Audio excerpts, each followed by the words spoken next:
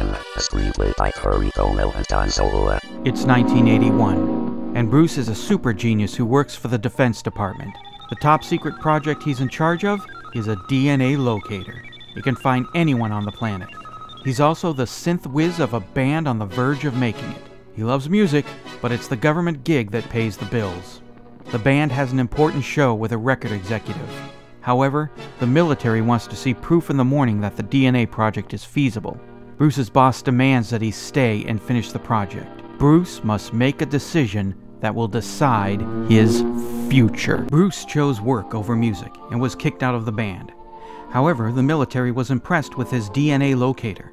Coming home from the presentation at 4 a.m., he plays his keyboard when a hologram of 3 people appear. They're from the year 2895. If you step through the time transporter, you can see the results of your work. On the border of his waking mind, he's not sure if this is real or it's a dream. Either way, he takes the step and disappears in time.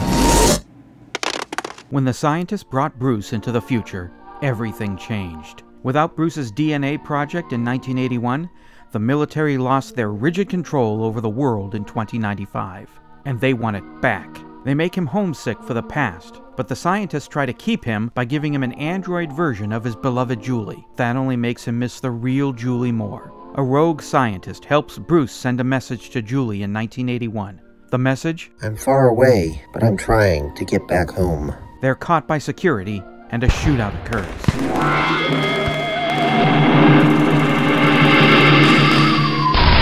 Bruce and the scientists survived the gun battle, but they were arrested and taken to the prison section of Satellite 2. In the mid-21st century, the moon was obliterated by a meteor. It was quickly replaced by a man-made moon called Satellite 2. From Earth, it looked like the old moon, but as the shuttle got closer, that image gave way to a steel-plated orb with a red band around the center. Confusion during booking ensued when fingerprint scans showed no sign that Bruce existed. When he said he was from 1981, the officer thought he was crazy. Would Bruce get thrown into a late 21st century insane asylum? The rogue scientist convinced the authorities on Satellite 2 to let Bruce go. He was returned to Earth, but not just any place on Earth. It was his old hometown. Despite the towers of glass and hover cars, he could still recognize his old stomping grounds from 1981. It was then that Bruce had an idea. If he can't get back to his beloved Julie in 1981, maybe they could bring her to 2095.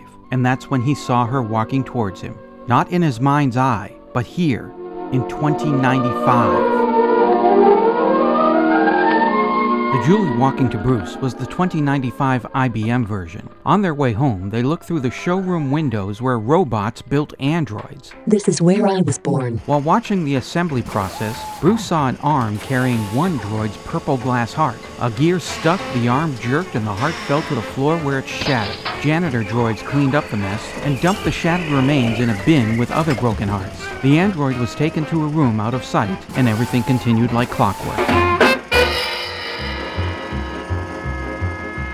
As scheduled, it was a dark and rainy morning in 2095. IBM Julie passed the word on to Bruce that the time transporter had been destroyed in the gunfight. Resigned to the fact that he's now stuck in the future, he had the latest 21st century biotech installed. With corneal implants, he could get weather schedules, news, and private messages scroll across his eyeballs. It was then that a message came in from his rogue scientist friend.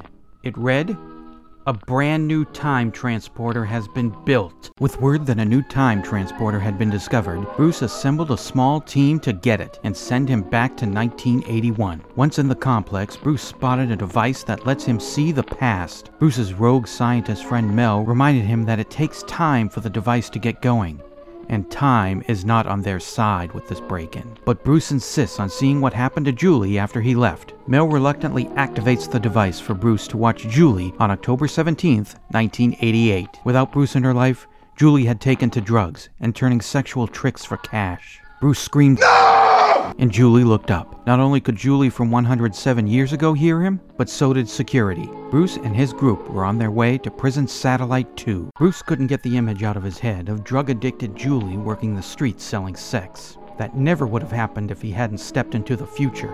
And on top of that, he was looking at 99 years on a prison satellite. Because there was no record of his existence until 2 days ago, the law figured he was a terrorist ringleader, looking to muck around with time. For 2 months, he was locked away in his cell. obsessing about the harm he caused 114 years ago, and if he'd ever see daylight again, let alone get back to 1981 to put right what once went wrong. Bruce's cell door opened 10 minutes early. There were no guards. A note fell to the ground. On it, instructions for a jailbreak. Bruce wasted no time. He went to the shuttle designated on the note. Once there, he punched in the destination code, and instead of heading to court, the shuttle was on its way back to Earth. However, Satellite 2 security was soon in pursuit. He figured if he landed in his old hometown, he'd know the area better to evade them. That is, if he could figure out how to land the thing.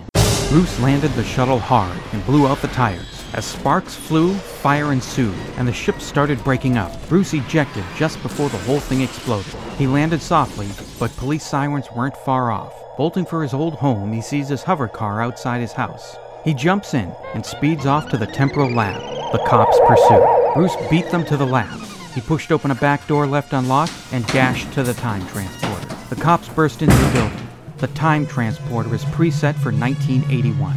Bruce finds another note from the scientist who arranged the jailbreak and time escape. It read, "Use what you've learned, and they'll kiss the ground you walk upon." Bruce pushes the button just as the cops burst into the room. He disappears. In 2095, every tracking device mounted to the buildings vanishes. Bruce returns to 1981 at the time he left. He destroys all of his work on the DNA tracker and calls the band to let them know he's quitting the government gig and going full on into music. Julie happens to hear this and is delighted, but there's no time for celebration. He must get to his office and destroy his work there. Once there, they see two people rifling through his stuff, a government official from 2095 and a reprogrammed IBM Julie. A fight ensues between all four of them, until 2095 Julie shoots fire out of her arms, setting the building ablaze. Bruce kicks the briefcase with the DNA tracker secrets out of the official's hands, and into the fire just before the time transporter returns Julie and the official to 2095. As Bruce and Julie see the briefcase with his project burning in the building fire, he takes out his government ID and tosses it into the flames. After walking out of the building, Julie says, "Why don't you write a concept album about all you've just been through?" Bruce gives the idea some thought.